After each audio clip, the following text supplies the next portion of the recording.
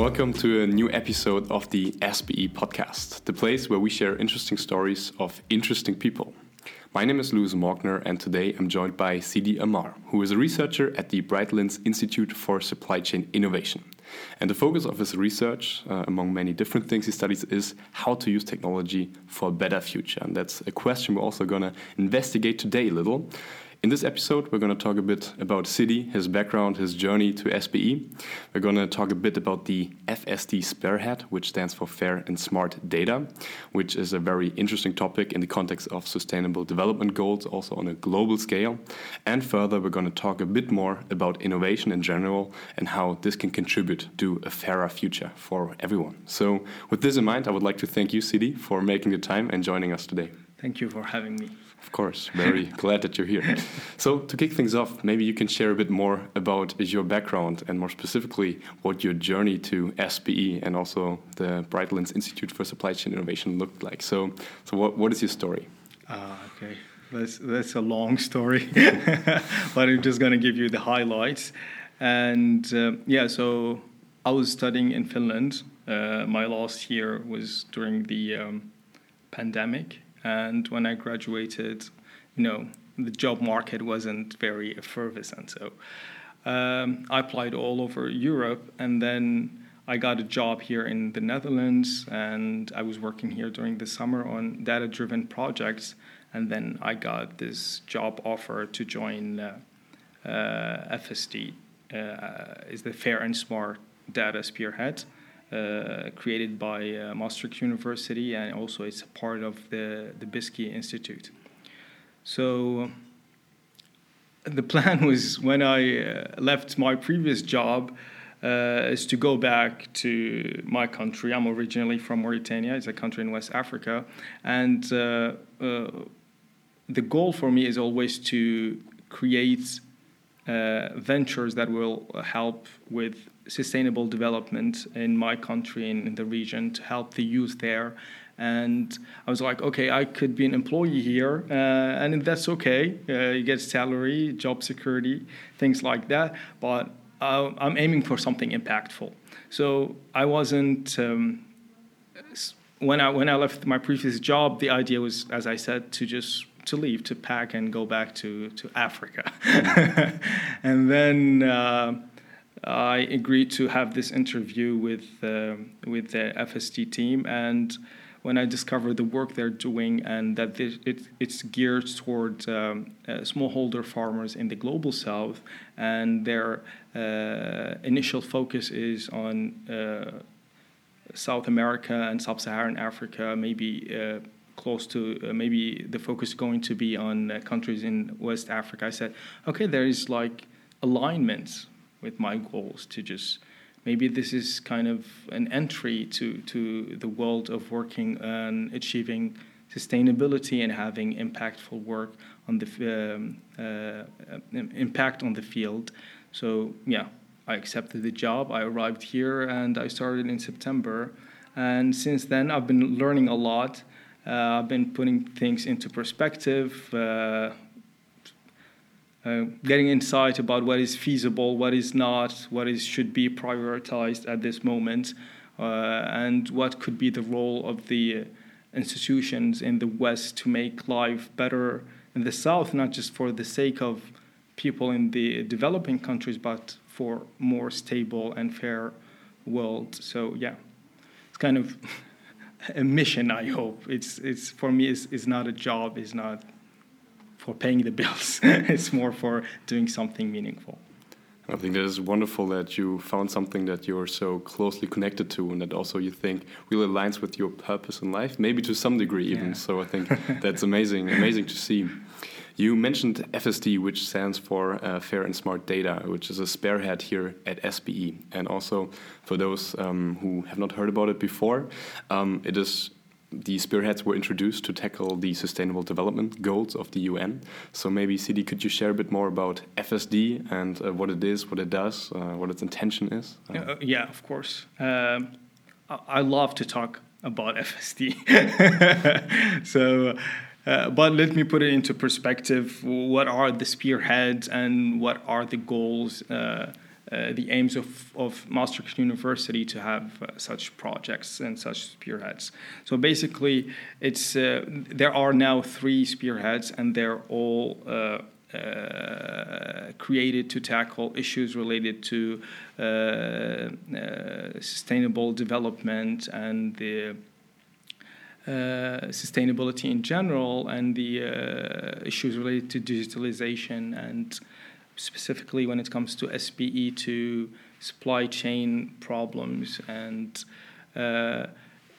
so it's kind of finding a way of doing impact, challenge-based research, transdisciplinary research, which include players from the nonprofit sector, from the industry, to come up with solutions that are implementable and impactful, and also to kind of raise awareness, or kind of infuse the spirit of seeking solutions and implementations in real life in the student community and in the research community here. So FSD is one of those 3 spearheads, and it stands for Fair and Smart Data. And the first iteration of this program is focused on the smallholder farmers in the global south. Maybe later we'll delve into the explanation what is smallholder. But yeah, so we have partners, Solidaridad, the NGO, and also from Rabobank, is one of the biggest banks here in the Netherlands and perhaps in Europe. And we're working on collaborative research with both our partners and also with people in academia to come up with, as I said, real-life solutions for those tremendous problems. Well, thank you for sharing. I think that added a bit more clarity to the spearheads and general the concept behind it, and also the mission you are on as an institute as well, or as a spearhead. You mentioned the aspect of smallholder farmers, which I think is quite crucial when talking about the real-life impact the research can have, and also the accumulation of different stakeholders that are important to addressing those global challenges. So, as you hinted at quite nicely, what are smallholder farmers, and how does it connect to the work you do?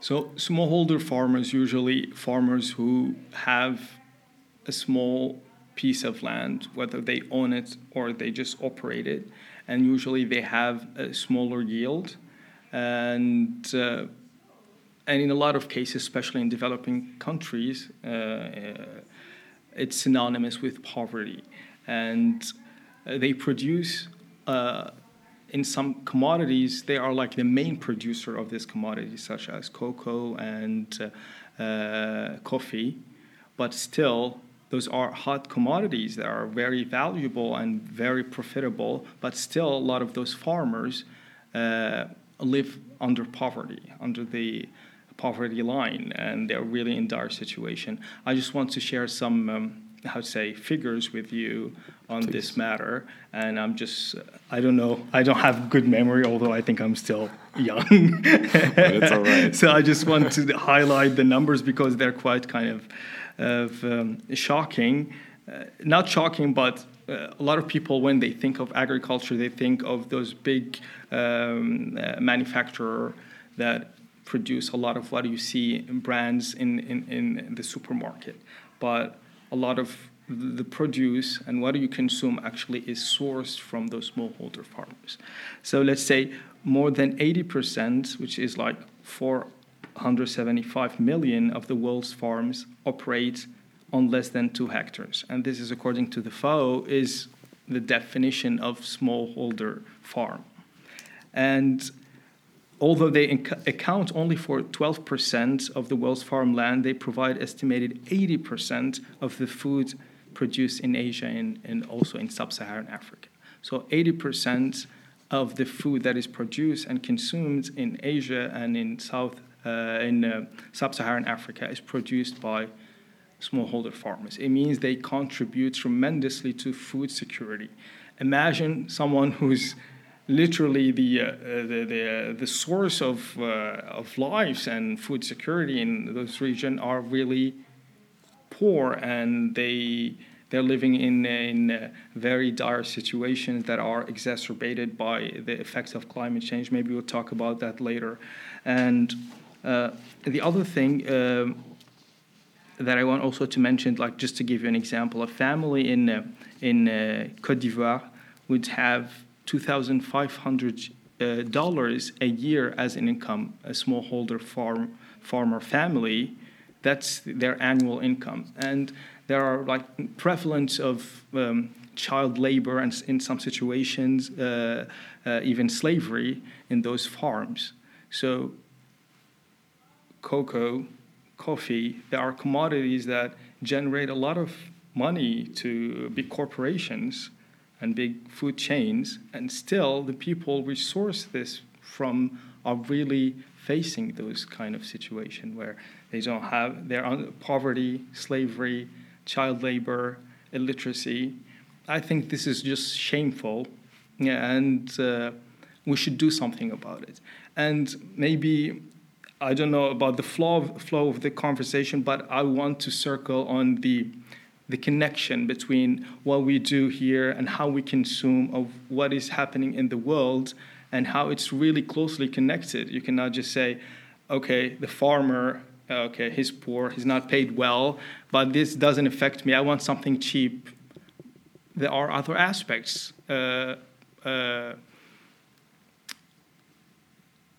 Poverty engender instability, and instability engender migration, and migration engender instability also here in Europe. We've seen that after the waves of migration through the Mediterranean, a lot of government got toppled. And one of the main reasons of that some farmers in the global south, they lost their ability to make a living out of their farms. So they end up on those death boats. They would come to countries like Italy and southern European countries to do the same thing that they were doing in their countries. I'll just give you an example, and I would recommend this program to our audience, people who are hearing this podcast. It's a program called Displaced, I think. It's on DW, the German broadcaster. And one of the episodes was on the tomato farming in Ghana. There was like a really very, successful farming of tomato in Ghana, since it's really present in their the food they consume. They use it a lot. So it was kind of a big agricultural thing there. Some farmer used to have a lot of revenue from that. And then, because of the free trade movements, subsidized tomato in Europe, in China, get dumped with really cheap prices in Ghana, in Western African countries. Now farmers there cannot compete. So they lost their livelihood. So they would go on a clandestine immigration, illegal immigration, although personally, I think it's just normal immigration, because if you don't have a way of getting by, you seek a better life. So what I'm saying here, that those farmers, and I always like to give names and make it, because when we are talking about people as data and figures and numbers, it doesn't engender the empathy we want.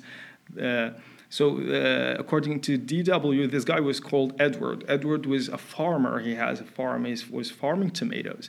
And now because of this, it's not beneficial anymore. He doesn't have any income that can support him or his family.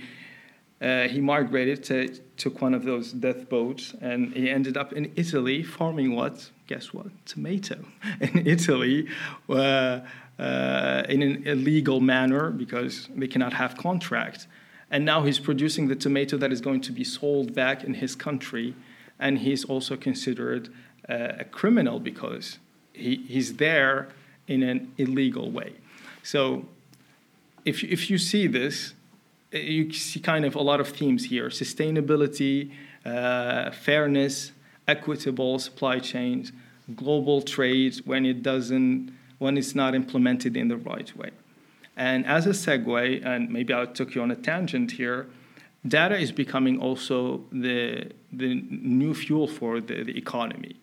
And farmers are requested now from a lot of traders and the big corporations to provide data for a lot of applications, for better agriculture, better yield, for agroforestry. And there is no clear mechanism of data governance for fair compensation. So just not to do the same harm to farmers and smallholder farmers in the global south, we should, in this pre-competitive phase, set the standards and the principles clearly. No data should be gathered from smallholder farmers without their consent and without getting compensated for.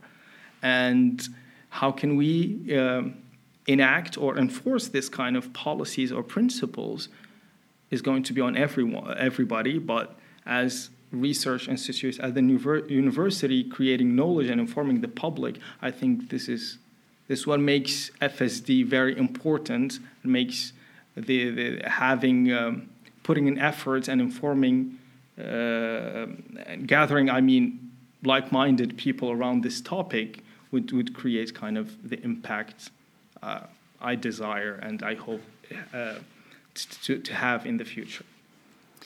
Well, thank you for sharing so much also about FSD. I think it's was quite a nice story you took us on, and also explaining a bit how the different aspects are really interconnected in this globalized world. And I would agree with you definitely on the fact that those statistics, maybe not calling them alarming, but at least very worrying from a standpoint of fairness on a global scale. I think it's definitely the right words to choose.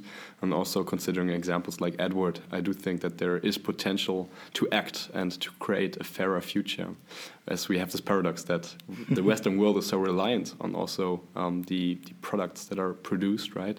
But at the same time, they are not compensated, those smallholder farmers. So maybe jumping a bit to a solution or one approach to address this issue that we see is, as you mentioned, that data, or namely fair and smart data, can contribute to a solution, at least to make it a bit fairer. So could you maybe share a bit more on detail, really, how are you envisioning to use data to tackle this challenge and to compensate those farmers for the data, for instance, to address the key challenges that you outlined so nicely? Okay, this is really a big challenge. Is of a global scale. A lot of stakeholders have to play their role and do it in a very, let's say, impactful and fruitful way. We have decision makers, politicians, NGOs, corporations, universities, research centers. Everybody has to do their job, especially at this stage where, okay, for data privacy, let's say in Europe, it took a while, but now there are clear frameworks. The GDPR, they're protecting data and the privacy to some extent. Maybe the only better framework is the GDPR plus California rules. So this is kind of the epitome of protecting data and protecting users from being preyed on by those big corporations. But there is a big asymmetry when it comes to the global south and in developing countries. There aren't clear frameworks.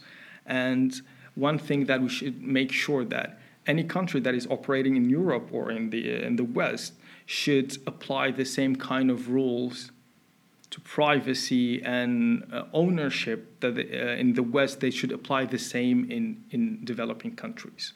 That should be always the aim. So what is fair for you, it should be fair for Edward and should be applicable to him too. That's the first, just out of fairness.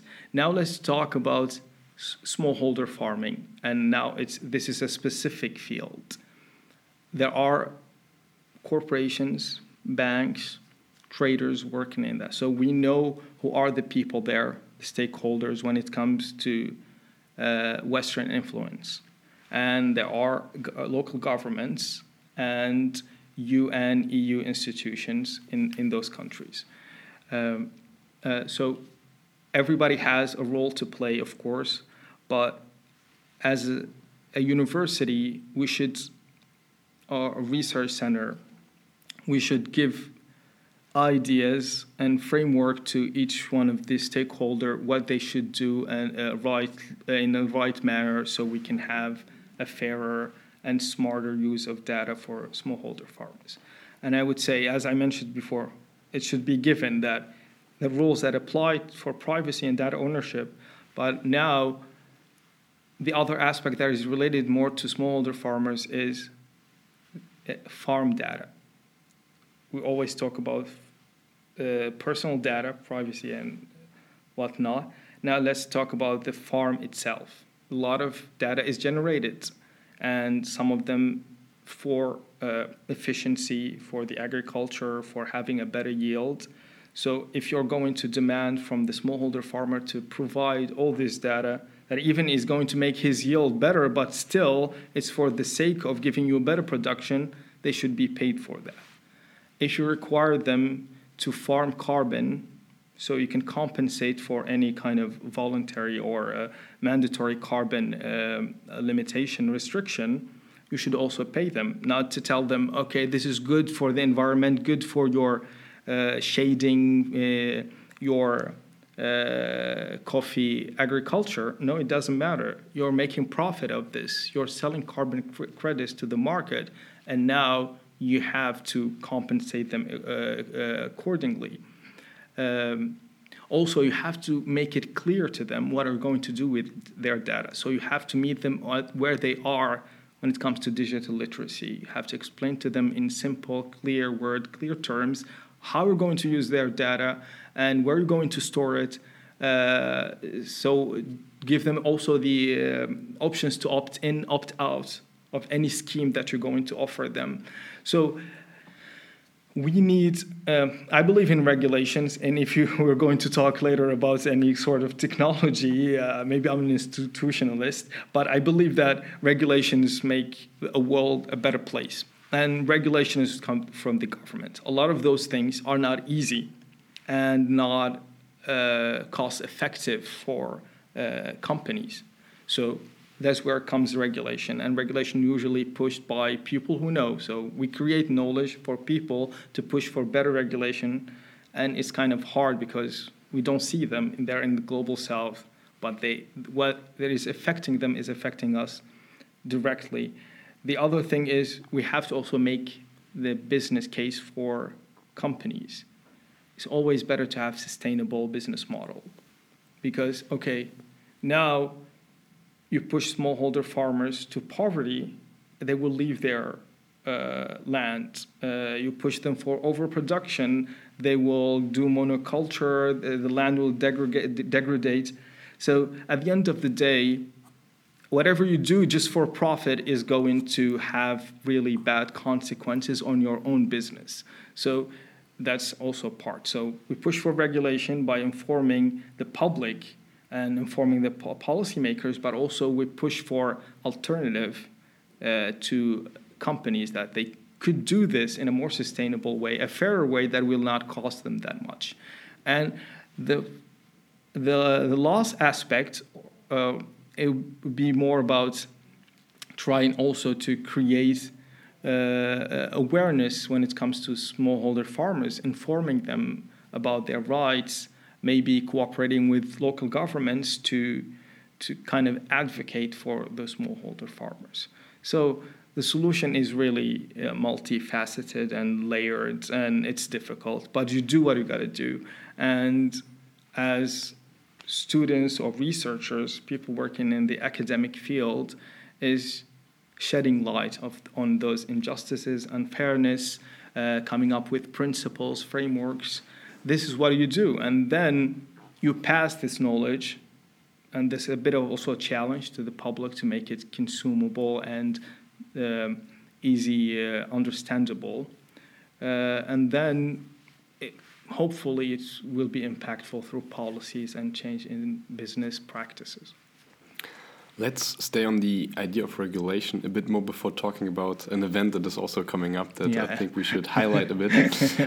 What I was curious about, as you mentioned, regulation, although it's a multifaceted solution that is needed, still appears to me as one of the key drivers to actually drive meaningful change in that direction that you outlined earlier.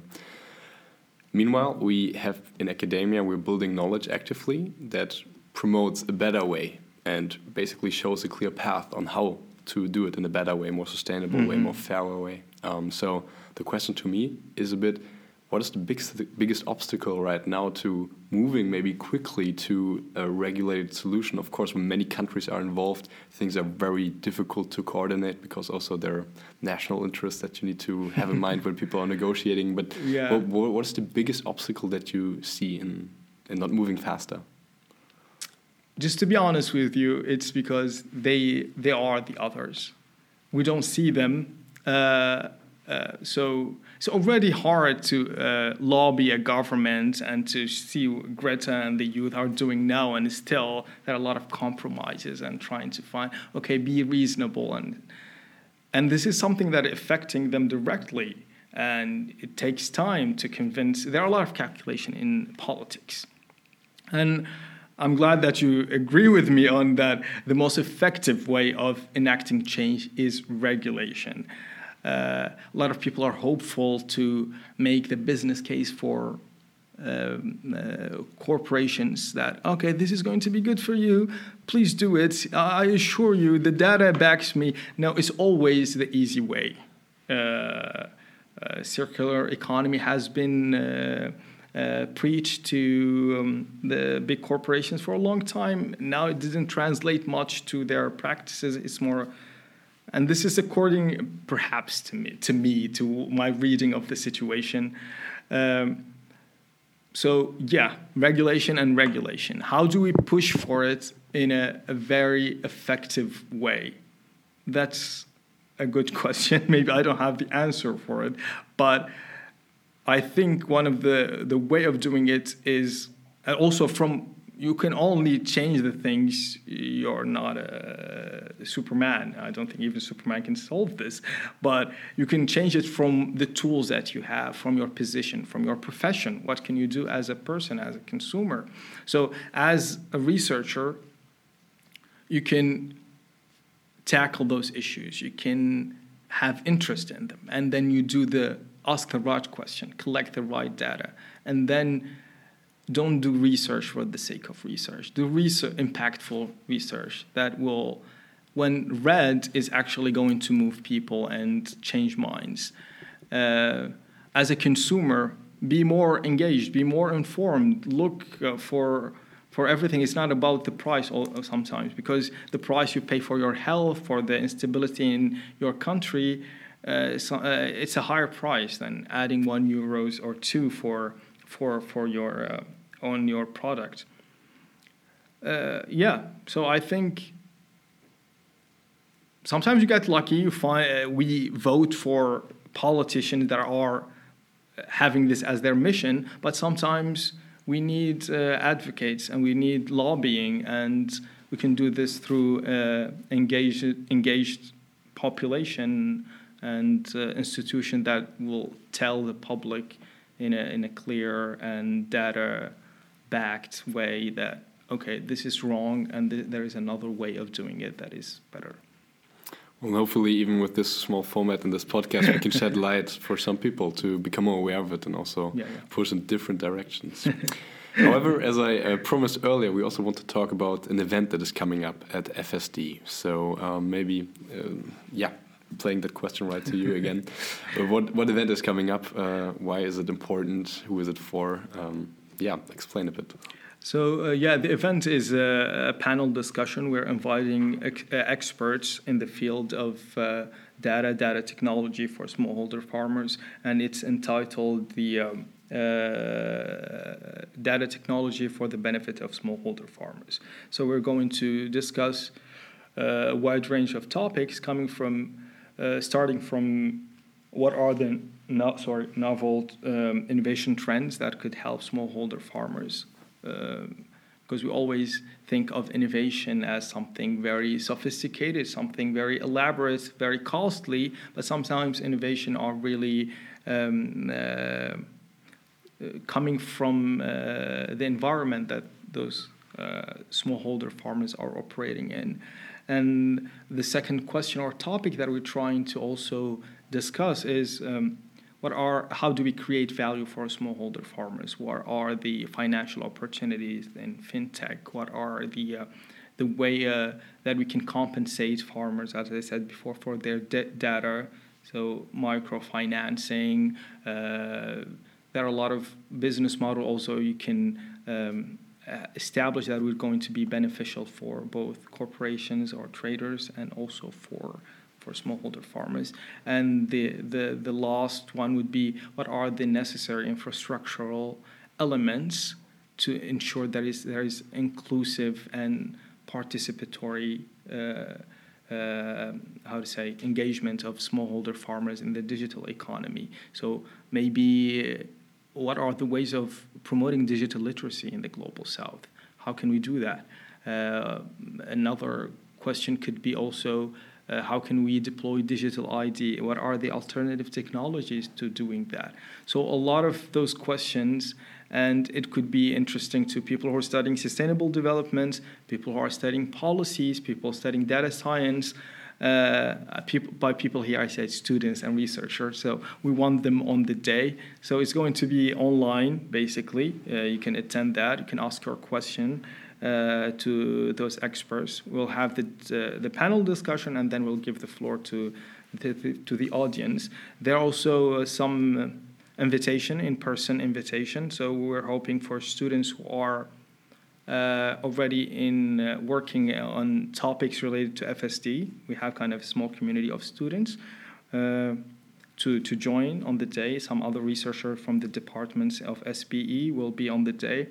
So maybe we'll still have some spots. So if you want to know more about this event, just visit our website, maastrichtuniversity.nl, I think, /FSD, and then you click on the news section and you can see all about the event, who are the speakers, how do you register, and perhaps we can also, through the presentation of FSD during the day, get the attentions of the students and they can contribute to this cause and to this topic.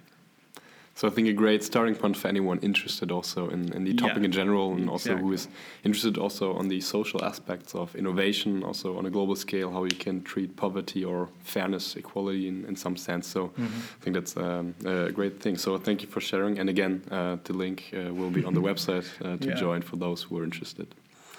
You mentioned innovation during also talking about the FSD event, and also innovation appears a crucial theme in the work that you do at FSD, but also I think what your personal research interest is. And I think you mentioned earlier, don't do research for the sake of research. I think we could maybe perhaps extend the claim, don't do innovation for the sake of innovation, because you should root it in needs, for instance, as we also talked about in this short preparation call for this. So could you maybe share a bit about innovation and your take on this? So I just to clarify, I'm not hating on people who do research for research and art for art and innovation for innovation.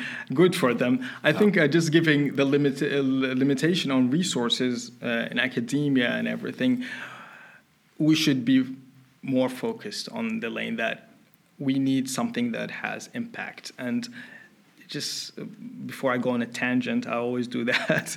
A lot of also there is skepticism of the role and the funding of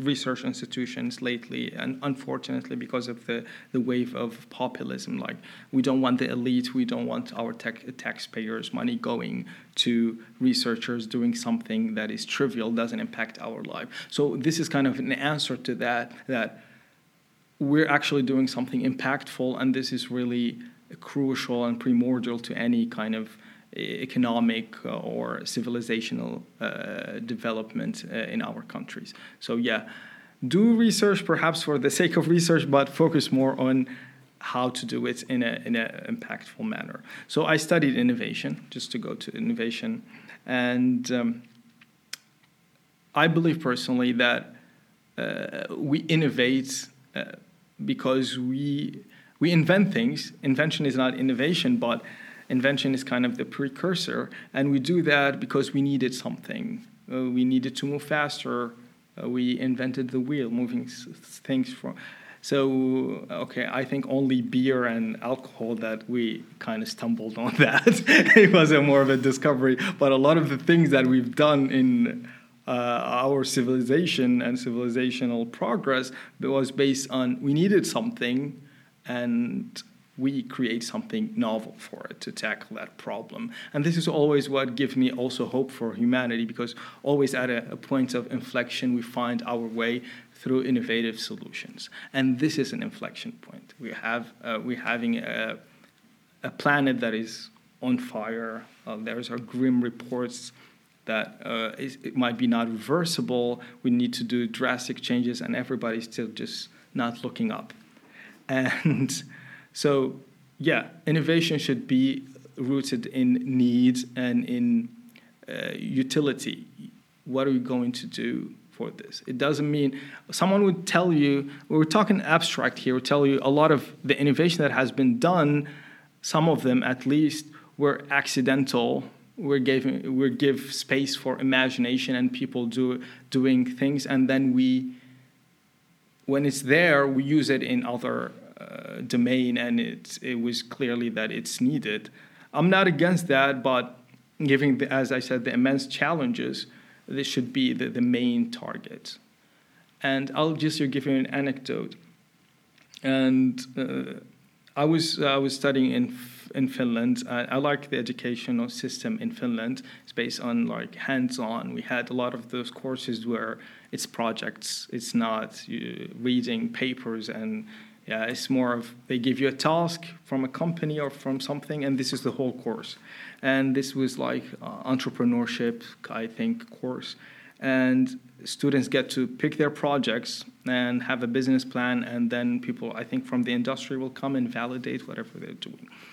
So I was surprised that maybe 80-90% of the topics were like something very, I don't know what is the word, but let's say privileged, talking about how having a device to monitor dogs were walking them, some other stuff about the gym. So I just felt the need to tell the students. I wasn't an instructor, I was just another student. I was like, guys, we're having like really global challenges, and all you could think of as solutions, as entrepreneurial venture, is walking dogs. What happens in Africa doesn't stay in Africa, and it's not actually caused by Africans most of the time. So as students, well-connected, well-educated, the future of the globe, we should have this mentality. We should seek something beyond our comfort zone, beyond our the ease of our life, because that's what is meaningful, I think, personally, in life. And yeah, so there are a lot of aspects of innovation. There are social innovation. I think you've heard of that. It's innovation rooted in social causes, and it's not for making profits. It's always the profit will be put back in the work. Okay, this is kind of not very appealing to the capitalistic system that we have, but some people did it and did it in a good way. You can check the examples online. I'm talking to students now, so maybe this could be an inspiration for you. There is social entrepreneurship, where you want to tackle some social problems, societal problems, sustainability-related problems, but you want to also make money out of it to make it sustainable and to also profit. Nothing is wrong with profit as long as you don't destroy the environment or take other people's rights and don't pay them fairly, I mean.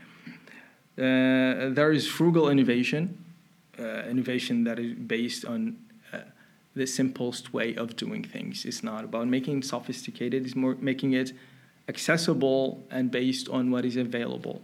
And there are plenty of cases in South Asia, Southeast Asia, where they're dealing with a lot of stuff related to the overheating and lack of resources, where simple solutions could help them, and they're really coming from their culture, from their environment.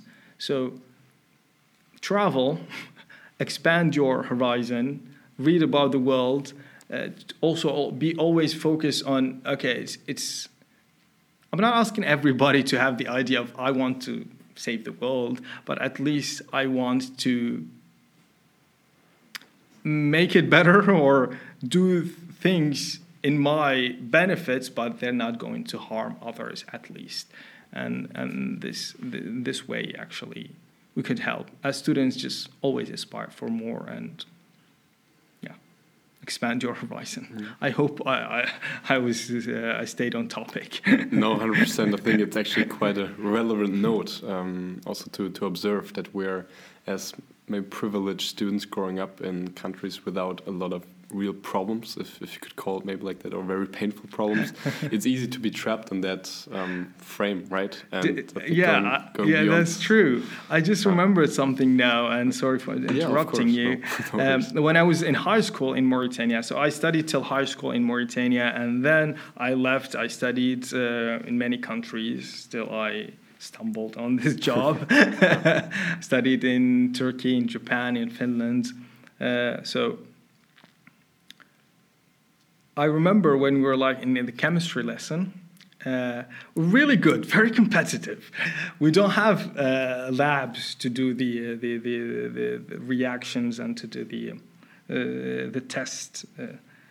So we remember the catalysts, their names, and the chemical composition, but we remember also and memorize what should be the color of each reaction. So they would ask, we've never seen it, but it's going to be purple. When you, I don't know, put monoxide of something on something else, what I'm trying to say, people there are not lacking when it comes to their faculties. They're really smart. They're willing to, they have the drive to succeed because the situation there is not as good as here, and they want to see the world, and education is the only tool to make it out of poverty or to make it better. Even some people are not everybody is poor in that part of the world, but still education is like the sole mean and tool to get out of a situation to another. There's no like safety nets like here in Europe.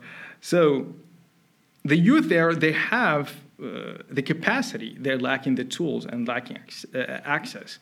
Thankfully, the internet now is better. People are getting more coverage, although in rural areas that's not the case.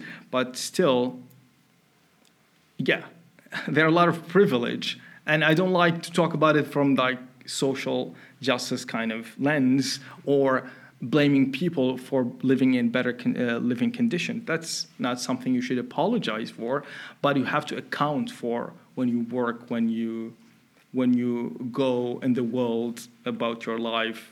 Consider that what you do could impact other people miles and miles away. And I was attending one of these TED Talks in Venlo, and the guy who worked on a project that now we're trying to have a version of it for smallholder farmers in the global south, trying to create a platform for awareness about the compensation and the ecological impact of farming for smallholder farms in the global south. He said, if you just pay double the price for, is not double the price on the product, is double the price on the farm gate price, it would make all the difference. And usually it's just, 50 cents. It's €1. It will make all the difference in that farmer's life. They can now send their kids to school. They can afford to have 3 meals a day. So this kind of things that we take for granted, they're really affecting other people's lives. So if there's a brand that's saying they're paying fairly their the farmers and where they source their material from. If it means I'm just going to pay €2 and purchase that brand instead of the brand that not committed to that, paying fairly the smallholder farmers, that's something you could do. And out of your privilege, out of living here, and it doesn't matter that much to you, and would make all the difference in the world. So yeah, as students, as researchers, have a lot of aspirations and think beyond your own bubble. Yeah. So that's perhaps a good way to start. So thank you.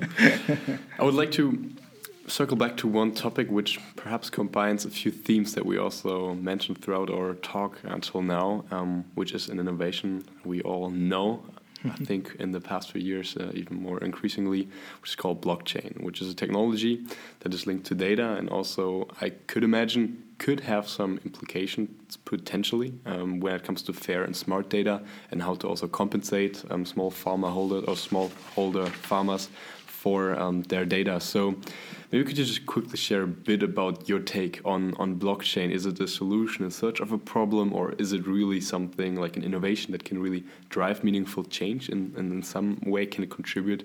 So what's your take on that? So yeah, I think I told you before, I'm not an expert on the field, but I think I'm informed enough to just have my 2 cents about it. So I think blockchain in itself, it's an important technology, and maybe it will have really big impact in the future. And what is really shameful now that we're focusing on the cryptocurrency part of it, more of the other aspect that we can use it for maybe creating an alternative way of identifying people, of giving intellectual property to people who create their content digitally. A lot of those platforms playing the gatekeeper, and they demonetize according to whatever they want. So let's imagine that people actually could compensate creators, or you can guarantee that the picture, the video you created is yours and yours only, and you can make value out of it. There are a lot of aspects that blockchain technology could be used for. But let's talk about the shiny thing about it. It's cryptocurrency. And there was like a lot of promises when we got the technology, decentralization, democratization, hope for the strong man, no gatekeeping anymore. And if you see what is happening now, it's just Wall Street, financial market on steroid, wild west. So instead of we're like looking to regulate and kind of contain the financial market, now we're opening another big market that is not regulated, and it might create a lot of problems when it comes to security and it comes to even the environment. So yeah, in that part, democratization, and that's not true even now, and decentralization. Do you remember like the Dogecoin thing? So it's a meme. The guy who created the Dogecoin was making fun of the cryptocurrency, the whole thing. And then Elon Musk tweeted about it. And it became a thing, and people started buying it. So he's a gatekeeper. He tells you what is valuable or not. So those big corporations now can actually drive value for this decentralized, the small guy currency. No, it's theirs now. They control that. There's another gatekeepers also. When it comes, a lot of people are not knowledgeable about that, so they go to those trading platforms where you can exchange your bitcoins for money, for actual currency, and vice versa. And a lot of them were like scammers. I remember recently on Netflix about the guy. I think I wrote his name down. Let me see. Yeah, Gerald Cotton. Whatever, he faked his death or he forgot his password before dying. Everybody who put money inside that platform, they lost it. And he was siphoning money out of it without them knowing. So there are gatekeepers because the person, the small guy, he cannot control that. And there is another aspect also, regulation, as we said before. Regulation is important, it's protection for everybody. Now with the normal financial institution and banking, if you lose your card, it's a shared liability. They will try to shut down any operations about it. So you're kind of protected. There are a lot of layers also of protection for your personal data, for your resources. That doesn't exist. Basically, you divulge all your data online, and when you lose your password, when you get scammed, you have nothing. And there's no shared liability, there's no compensation, no refund, nothing at all. So you have to be really savvy to protect yourself, and also to protect your data and information from the public. So there are a lot of promises that weren't fulfilled, and all we've seen is market speculation and crashing. I don't think this is. Maybe I'm just hating on the on the crypto bros, but at the end of the day, I think we could do better with technology, the underlying technology. But I don't think cryptocurrency, without the intervention of the governments and without clear regulation of how to deal with it, is going to be the solution, and at least the solution for people who are the focus of our research, like poor people in the global south, smallholder farmers. Personally, I think there are other ways of using this technology or using other technologies, but now we're not there because we're still talking about coverage, mobile phones, and those are precursors, even electricity in some instances, to having blockchain. And that's not present in a lot of the situation to smallholder farmers. So perhaps stay away for now from blockchain for smallholder farmers, and stay away from cryptocurrency. A lesson to remember. Well, Sidi, thank you for sharing so many different aspects about the work you do, about the work FSD does, also the Brightlands Institute for Supply Chain Innovation. One kind of last takeaway I would be very interested in is the hope you have for the future, which might sound quite generic and broad, but nevertheless, I would love to hear what your wish or hope for a better future is. For now, I hope for a better future for people in Ukraine, that war ends and that they regain their sovereignty, and then Russia becomes more of a positive player in the international community, because they have a lot of potential and such a ways to have conflicts in the 21st century. A one-man desire to dominate could create such ripples in the global economy and global stability in general. I wish also that for other population that are facing discrimination or occupation around the world. That's the first thing. We should be 21st century. We shouldn't have occupation and arms and sieges and encampments. Those kind of things should be from the past. We should never talk about them again. The other thing would be, having, at least for the future, because I count a lot on future generation, our generation, the Gen Zs, and take the plight of poor people and people in the global south, the disadvantaged people, the underprivileged, as your own struggle, because the world cannot be a better place without equality and equal access to opportunity. Migration is related to poverty related to climate change, overproduction, overconsumerism, exploitation. This is rooted in colonialism. There are a lot of aspects that, I'm not saying make everything intersectional, but also think of everything on a bigger global scale and do what you can do to make the world a better place. Yeah. I think inspiring for any young individual thinking about his direction in life. So thank you for sharing, Sidi. With this in mind, I would like to conclude this episode and thank you again very much for taking the time and sharing so much about the work you do, but also the other initiatives. Again, a small reminder, the FSD event is coming up, so make sure to check it out online. So yeah, with that in mind, Sidi, thank you again so much for taking the time. Thank you for having me.